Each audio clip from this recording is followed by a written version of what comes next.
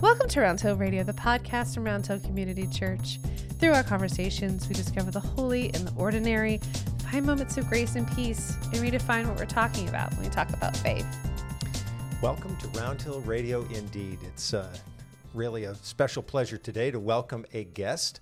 Her name is Tanya Campen, and she is the Director of Intergenerational Ministries for the Rio, Texas Conference of the United Methodist Church. She's the author of a book. Congratulations, Tanya. It's called Holy Work with Children, Making Meaning Together. And she works also as a coach with Vibrant Faith, an organization that for many years has assisted local congregations throughout our country with their faith formation programs for all ages. And Tanya, welcome aboard. Thank you, Ed. It's so good to be here. Thank you for inviting me. So Tanya and I had an opportunity to work together through a pretty substantial part of the pandemic, working with one of our colleagues as we were practicing some of our coaching skills. And we haven't had a chance to connect in quite the same way for a while. So it's really good to see you. And we hope you're doing well. Are you all doing okay? And as you kind of emerge through this stage of the pandemic? Yeah, Ed, I feel the same. It's so good to reconnect. And yes, I think like everybody, are trying to find our way through, picking back up some things that we missed and looking forward to some new things. But yeah, figure out how to navigate that. But I don't think we're alone. How about you? No, I would completely agree. We're in this phase of the pandemic. That's what I say. You know, we don't know what the next one's going to be, but we hope it's going to be better and brighter than whatever's gone before. So really, really great to have you. And I've actually wanted to have you as a guest for quite some time because I'm really very, very deeply interested in this whole process that we call faith formation. And, over the years, it's been called Christian education and spiritual development and spiritual growth. It gets a lot of different names. But I know that you have dedicated a lot of your life to this process of understanding what faith formation is and what it can be. And Tanya, do you have a vision that you try to keep in mind as you go about your work? Oh, that's a great question. And absolutely. I think I, like many faith formation leaders, have been shaped and formed by the work of James Fowler, who kind of, gave us this initial look at what does it look like to grow in faith. And if there are stages, kind of what that process looks like. And as I've wrestled with the work of James Fowler and others and kind of come into my own vision, I like that word, of faith formation, what I really understand is that it's a lifelong process. Mm-hmm. I'm not sure I would put people in specific stages like Fowler does, but I think there's elements of that. I think we move in and through those. Mm-hmm. I think some of the gifts that he is looking for, I think I look for. But really what I would say, to keep it simple, is, what does it mean to grow in love of God and neighbor? That as we move from day to day, moment to moment, experience to experience, how are we connecting to the divine in all that we do in a way that strengthens our relationship with God, but then becomes an outpouring, strengthening our love of others, of ourselves and others. And so, there's this idea, I like to say too, that, the vision of, if we get to the end of our life journey, if we know who we are, if we know what we believe and why we believe it, and if we have a deep understanding of how God has and continues to shape that understanding, that for me is kind of the vision. And that looks different for every person, I think, and it shows up differently. Yeah, it's a really beautiful vision. I think this is something that has... I'm trying to call to mind where I'm remembering this from, but this idea that if you have this moment, towards the end of your life, just as you describe it, this little moment of retrospective where you can look and think, yeah, I understand these basic things about myself in relationship to others, that's really a gift to be able to get to that point. So it sounds like that's kind of a guiding star for you. Absolutely. And especially with my work with children and then into adolescence, the greatest gift is if we can help them claim who they are as God's beloved children and help them find ways to respond to that love as they share that love with others. I think that's how the world is changed, and God's vision, if you will, comes into fruition, is when we are so connected to God and each other in a way that we are doing all we can to share that light and love through our actions in a way that just transforms the world around us. Yeah. Yep. So in the not too distant future, I think that if people, well, I'll just say that people I've worked with in my congregations over the years, if they were asked, so how are we going to make that vision come true? They would say, well, we're going to have a fantastic church school program. We're going to have a Sunday school. We're going to get a great curriculum that's going to help us. We're going to help the children, the teachers, right? We're going to give them the great curriculums so that they don't feel like they have to be overwhelmed. And I think that model has been a very powerful model over the years. Is it still in place? Is it evolving? Has it completely gone and left the house and we're not sure what's in place? What's happening in terms of the practices that are in place to help people move towards that vision? Yeah, I appreciate how you said it's a very strong model. It's been a very effective model for many years. And I would say it's evolving. And in some ways, the model of church school or small groups is still an important part of faith formation, but we know it's not the most critical space. It's not the space, the only space. In fact, what we're learning and what the pandemic showed us, when we could no longer go to church, we could no longer go to Sunday school, we could no longer experience that curriculum, is all of a sudden we were finding ourselves moving through our daily lives and having to ask, how do I connect to God and neighbor now in this life space that I found myself in? Sure. And we found that, research has been showing us for years that the most effective place for faith formation is in the home. Yes. And Yep. as led and guided by parents and caregivers. And the pandemic just kind of like really highlighted that reality and showed us that there were some parents and caregivers out there that really knew, kind of felt like rock solid and in doing that work, and they ran with it. And then others were like, we don't know what to do if we can't go to church on Sunday and have that teacher that you were talking about impart their wisdom on my child. Right. And so we're in this really interesting time where what we know about faith formation, the Sunday school movement, if you will, started with this understanding of what I call banking pedagogy. If we all kind of pretend our heads are piggy banks and we're just depositing in all the right information, right? Then we're going to walk out and be perfect Christians because we have all the information. You mean that's not right? That's not the correct form anymore? We know that it doesn't really work that way, right? We haven't had great success with that. The piggy bank is empty. Yeah, the piggy bank is empty, or, we're holding this piggy bank and we're like, I don't know what to do with this. Right. I've got all this information and I don't know how this shapes or changes my life in any way. And so what we've learned is that faith formation is actually an active and relational process. Like, we have to participate in it. So while there's some information, like through stories and coming at us and that we're receiving, there also has to be an opportunity for us to process that and to say, what does this mean for me? And how does it impact how I'm going to show up in the world? And so I say all of that as we're trying to figure out what faith formation really looks like now and how do we do that work. And this is a lot of my work in the book that I wrote, is that we all really are making meaning all of the time. We're taking in information, we're processing it, and then we're finding ways to respond. And in our Christian faith, ideally, we're finding ways to respond to God's grace and love in a way that participates in all that God is doing. And in my tradition, we would say transforming the world. Like, we're not just living to live, but we're living to make a difference and to come alongside God as God makes our world better. Sure. And so with that, I think we have to start thinking about, how do we do that work every day? So that means equipping families to do that work every day at home, at work, at school, at play. And so that shifts the model. Then whereas where it was, we're going to come to Sunday school and get all that we need, and then go maybe come to worship and get all that we need, and we'll go out and do whatever for a week, and we'll come back and we'll get refilled. Yep.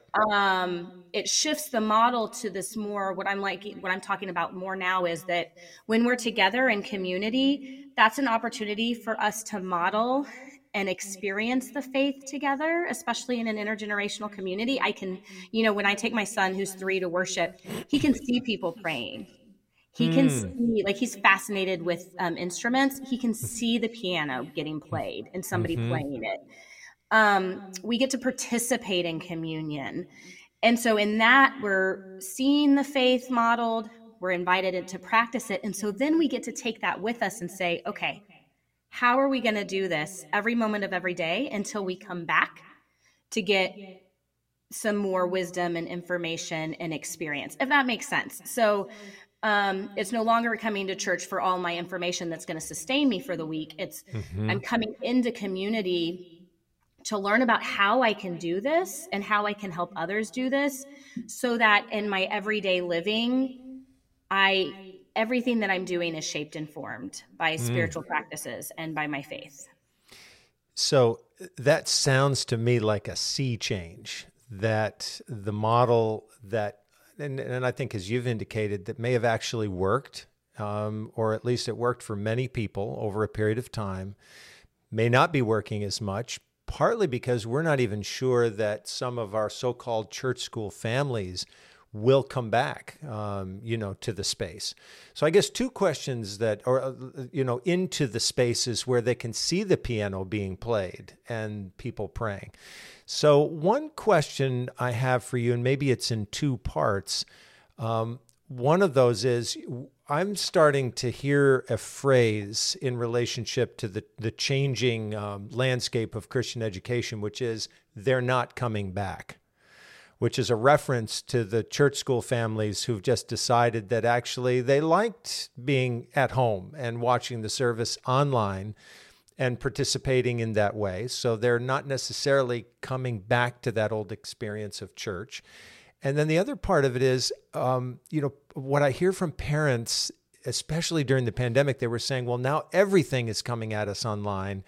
And now we're getting more and more faith formation programming that's coming to us online. And it's just too much. We cannot absorb it all.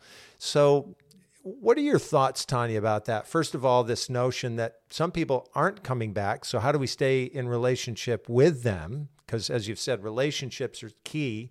And then the second part of it, just, how do we help people to equip them so they can bring to awareness, this connection with God through all the stages in life? I know I'm asking you a lot here, but any piece of that will be great. Yeah, I'll take it in your 2 chunks. The question of, are they coming back, or the statement they're not coming back?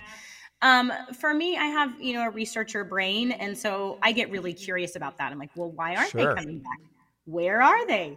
What are they choosing to do? Right. So I just get really curious, because that, I think, as we try to, going back to figuring out, this shift in approach to faith formation, I think those kinds of questions are going to help us know, as a church and faith community, how do we come alongside and journey with families today? And so I wonder often, is it that they're not coming back, or they're not coming back to what was? Or, there's so many of us, and I get this, like, when we come out of trauma, which all of us have, when we're grieving, which many of us are, I would say all of us are in some way, shape, or form. We want to go back. We lean into that nostalgia. Like, we want to go back to what we remember. Like, please recreate my Easter service that I missed exactly the way it would have been, right? Because my heart needs that. And if it wasn't effective before, it probably is not going to be effective now. So I say that because I want to honor the trauma and the grief and the need for that nostalgia. Sure. But what I'm seeing a lot of is, I call them rubber band churches. Like, they're going back to exactly what they were doing. before the pandemic. And one, research was showing us overarchingly in Protestant denominations, what we were doing wasn't working. We were either kind of staying steady or we were dying. We were seeing a decline, especially in my tradition. And I like to think we learned something in COVID. Like, as hard as it was, I like to think that we learned something about God, about our communities, about each other. And so the question for me then comes, how can, instead of saying they're not coming back, reframing that and saying, how can we journey with families today? Oh, I love that. How can we support them today? And that speaks to the relationship question. You don't know that until you sit across from someone with a cup of coffee or lunch or at a picnic table outside or over Zoom and say, help me understand. Right. In my work with family faith formation, the things that I've really come to learn that families really do, whether or not they think they do, they really choose their values, what's important to them. And those values then shape and form, ideally, how they spend their time. They choose how they spend their time. Now, people would argue with me, but we do. We choose how we spend our time, and ideally, we choose how we spend our time on our values, based on our values. And so if we can help families identify what's really important, kind of like you asked me that vision question, like what would it look like if we asked all of our families that question and said, when your children graduate from high school, what is your vision for them? When your children are out on their own, what's your vision for them? You know, at their end of life, what do you hope they will have experienced and what do you hope they will know? Those kinds of questions help them identify like what's important to them. Then we can say, okay, how as a church can we support and equip you in living into those values, finding time and all those things? So that shifts into your second question. Yep. Really and truly about, how we do this work today. And I think we're still figuring it out. And I think it's going to require really letting go of some things that we deeply loved for a very long time and had their place. And saying, where are families? Let's go to them. Let's figure out how do we do faith formation there. And in terms of the overwhelm that parents and families feel. I mean, I remember there was a point, and granted, I do this for a living, but during the pandemic, I literally had 6 boxes on my table. My son was not yet 1 when the pandemic and when we first sheltered in place. Yep. I had 6 boxes of things that people said that we should be doing while we sheltered in place. Now, some of those were faith formation specific. Some of them weren't. Every time I opened up my phone, I would have a link to something, like order this box, order this, do this lesson. And there's so much content out there. And so I'm going to loop this back to the conversation we had earlier that it's not necessarily about content. It's saying, okay, families, what's one practice you can fold into your day every day that's going to connect you to God and neighbor? Like it's going simple. Right. Keeping it simple. It doesn't have to be big and it doesn't have to be involved. For my family, we have a liturgy of lighting a candle and praying every night at the dinner table. And I feel really good knowing that happens every night when we're at the dinner table, because everything else may not happen. We also pray and bless our son before he goes to bed. But like, what are those little practices we can help our families enfold into their daily living that doesn't feel overwhelming? Like when I do family workshops, it's like, pick one thing. Like I have to work really hard not to overwhelm because there's so many possibilities and I get so excited. And I think that's what happens in the church. We're like, you could do this and you could do this and you could do this. And we're gonna put together a box and you could do 100 things. Let's start and ask them to do one.